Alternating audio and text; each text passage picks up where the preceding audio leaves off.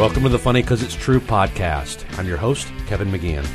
The show is recorded live every other Tuesday at 10 p.m. at the Second City Hollywood in Los Angeles, California. Storytellers are either predetermined or chosen randomly on the night of the show to tell a true story based on different themes, and this podcast is a mixed bag of some of my favorites. The theme of this episode is crime. 3 stories of pederasty, robbery, and sororicide.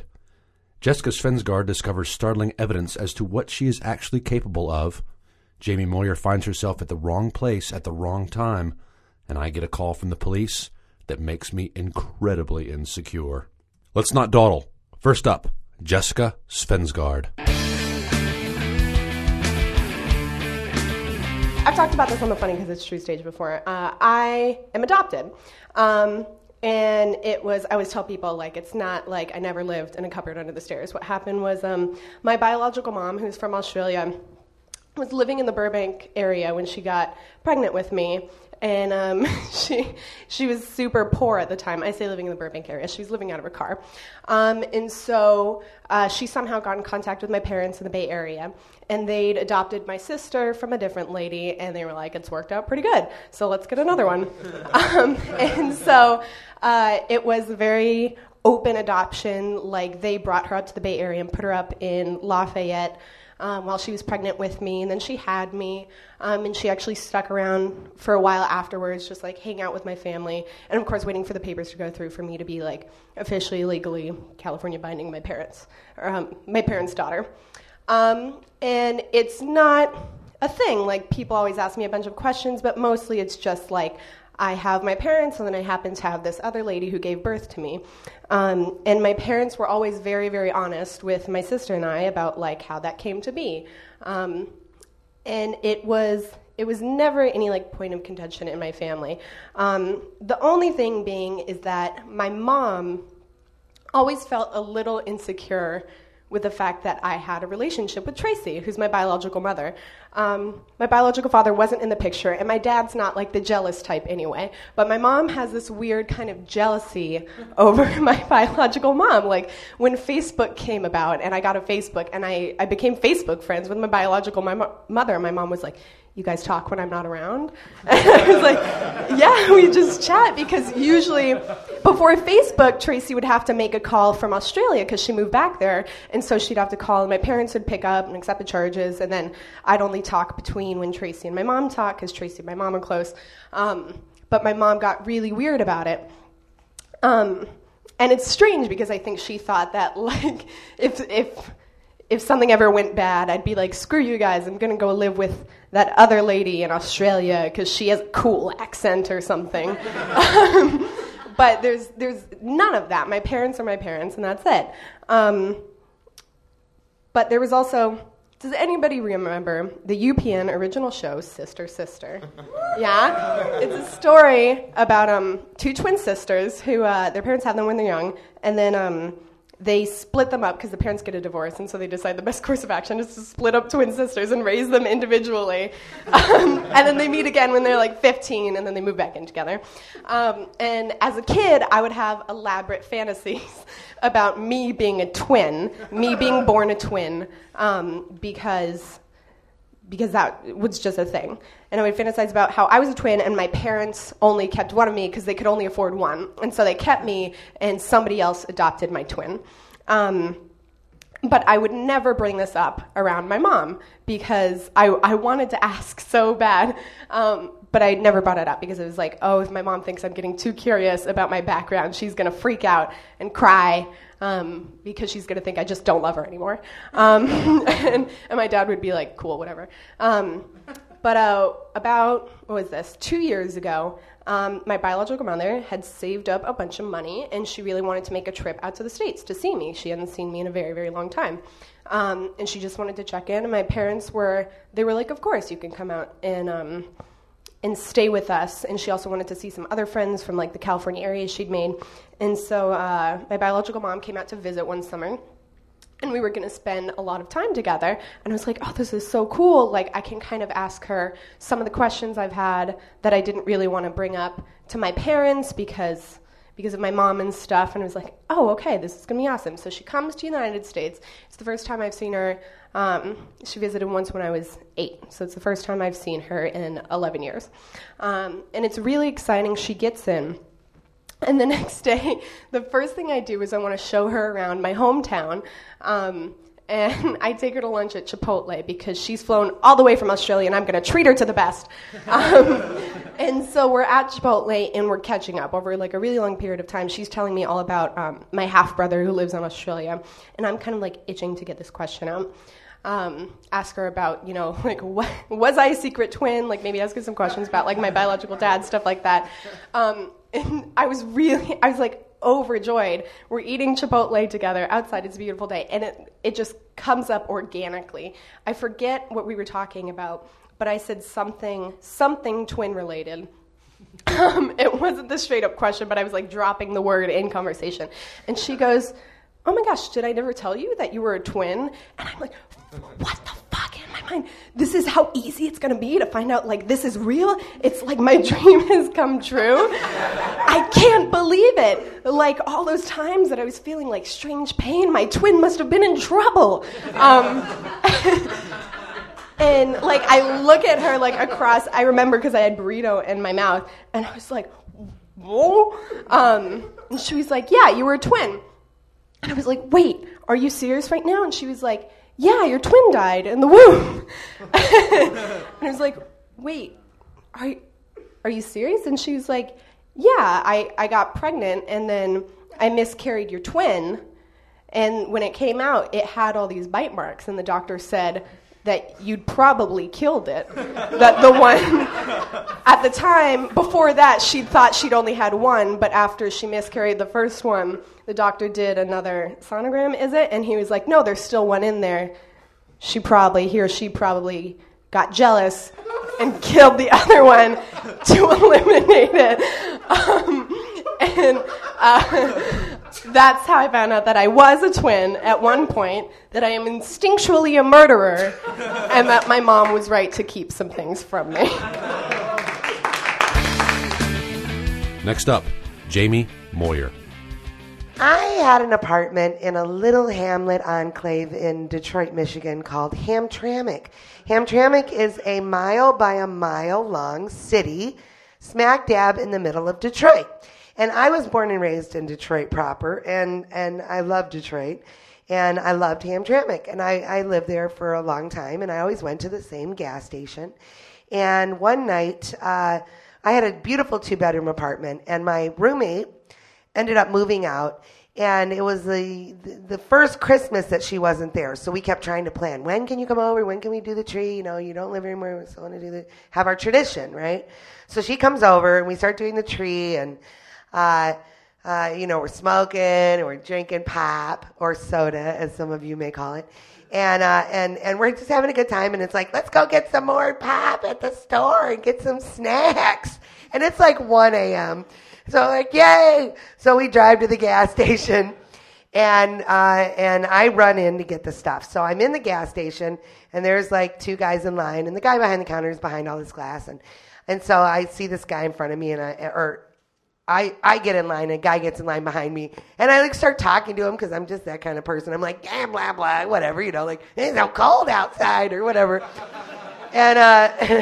and so we get up to the counter, and I get the cigarettes. So we're buying cigarettes and Coca-Cola. So I get the cigarettes and everything, and then I get my change, and as soon as the money comes in the thing, the guy behind me, he puts a knife to my throat from behind, inside of the gas station. This is the part of it that's just terrible, because you feel very safe inside of the gas station.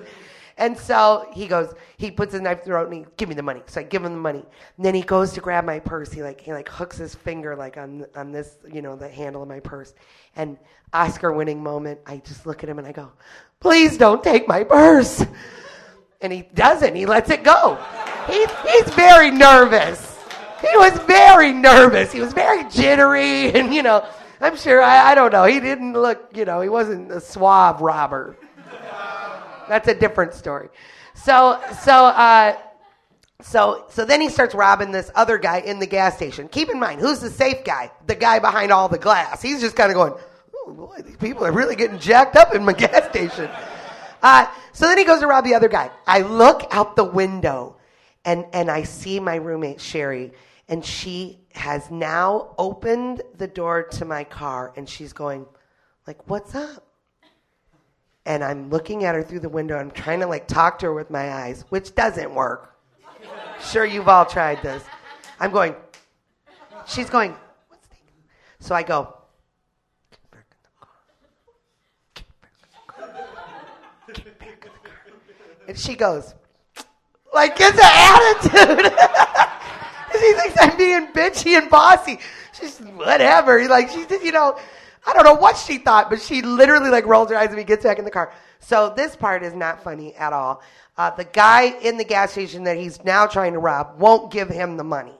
They're fighting. They're having a little argument because money is hard to come by, and it's right before Christmas. So he takes the knife and cuts the guy, like, in the face, and then runs out the door.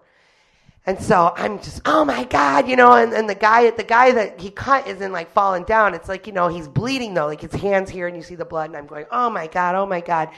So I go running out to the car, and I jump in the car, and I'm like, I just got robbed.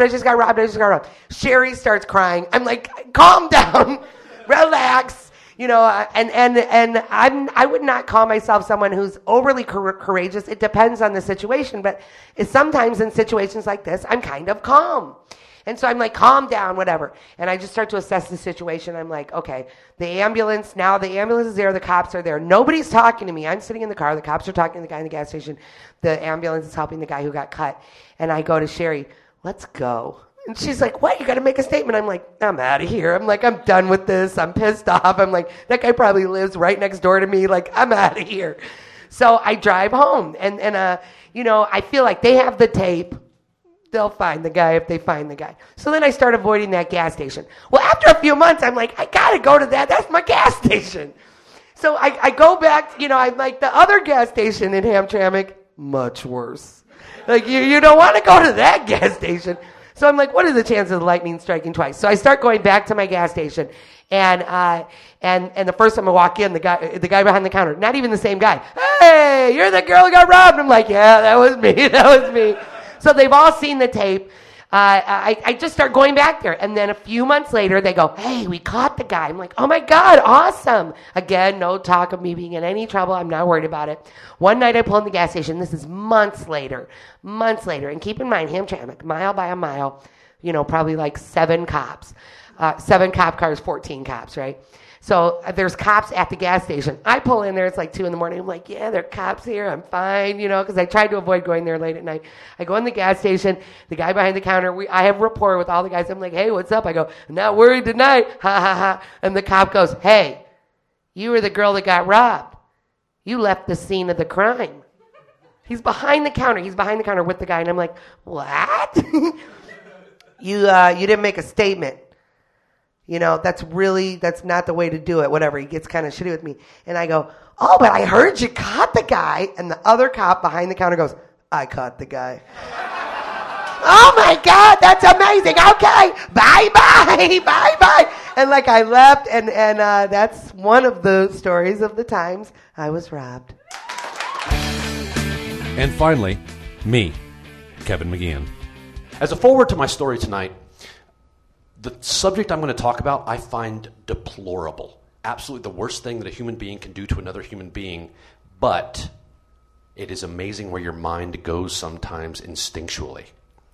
Now, I was born with and have sustained throughout my life red hair. Red hair as an adult is awesome because it makes you different. Red hair as a child sucks because it makes you different.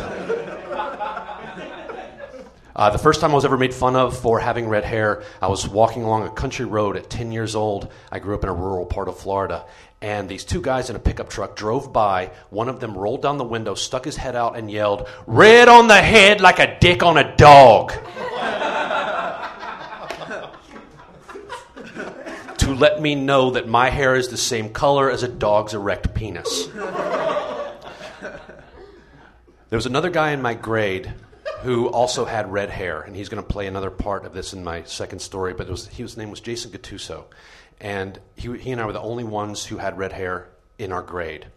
One day, he made a John Hughesian-type play for this girl. He decided that he was going to tell this girl right before bus that I like you and I want to be with you. He tells her, and this really brave moment blows up in his face because she does not want him, and then she immediately gets on the bus, and everyone who witnessed it started giving her so much shit about it. Just incessant, and they would not stop, to the point where she had to go to shush them up. Come on, guys. He's got red hair. And then turned to me, who was one seat away, and said, no offense. So, red hair was kind of something that would preclude me from certain female situations. Jumping back, when I was 11, 12, and 13, every summer I would work as an intern at a children's museum in Jacksonville, Florida. It was one of those, it was a latchkey kid job. My mother worked, so I had to have something to do during the day. So I worked in the gift shop as an 11-year-old, and they trusted me with money. Throughout the day, it was a cool museum. It had a mouth you could walk into, and it had a puppet show every half hour. And a bunch of us worked there. There were probably about 10 of us who would do that around the same age. And those types of kids can't be trusted to have any sort of focus, so there's a lot of goofing off that went on. And all of us would congregate around the information booth. And the guy who worked in the information booth was, let's call him Dan. And Dan was cool. In my eyes, he was the oldest man I'd ever encountered, but he was maybe 22. But he was so neat, and at the time, he knew all the words to the Ghostbusters song, even the more obscure ones. Not the ones in the first half, but the second half where you don't really listen anymore. And he would make jokes to us that were for adults more than they were for kids. One girl said she was going to Miami for the weekend, and his joke was, hey, pick me up a key, which was, pick me up a kilo of cocaine while you were there. So he would make little drug jokes to us, and he was just cool, and he treated us very nicely. He was a great influence. And we would all congregate around and talk to him, and it was a fun time. And then, on a quick side note, there was a girl that I really liked there, and she was beautiful, and I don't remember anything about her. She could be living or dead. I have absolutely no idea. But at the time, she was beautiful. And I never got the courage to talk to her, but it was always fun to kind of be around her when we were all congregating around the information booth and Dan. So, a few years later, I get a call. I'm about 17 years old at this point. I'm still having trouble with girls. I've kissed one girl at this point in my life, and she broke up with me a few days later, which will be in the next story. But things aren't going well with girls, and it's just kind of my insecurities are just running rampant. Then I get a phone call from a police officer who says, when you worked at this children's museum many years ago, did Dan ever molest you? Oh. No. Okay, why do you ask? He is brought up on charges of molesting children from that time period and people from that museum that you worked at from 11, 12, and 13. And I said, no. And he said, thank you very much for your help. And then I hung up the phone. And in those dark times, those times where your mind just goes to those other places that you aren't necessarily proud of, the first thought I had was, what was wrong with me?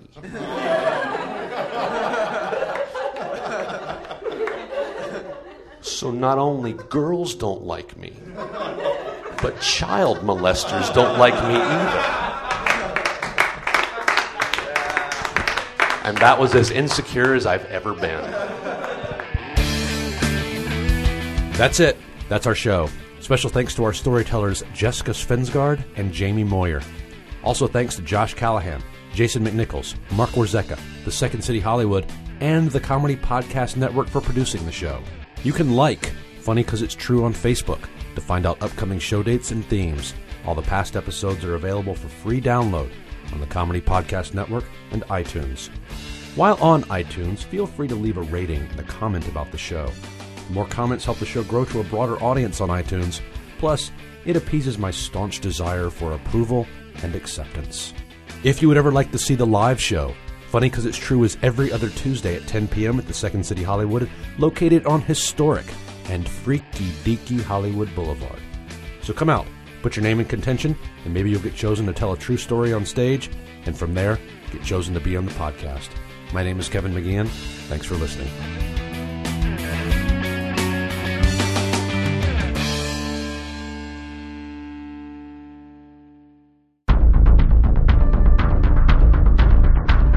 You have received this transmission from the Comedy Podcast Network. For more shows, visit comedypodcastnetwork.com.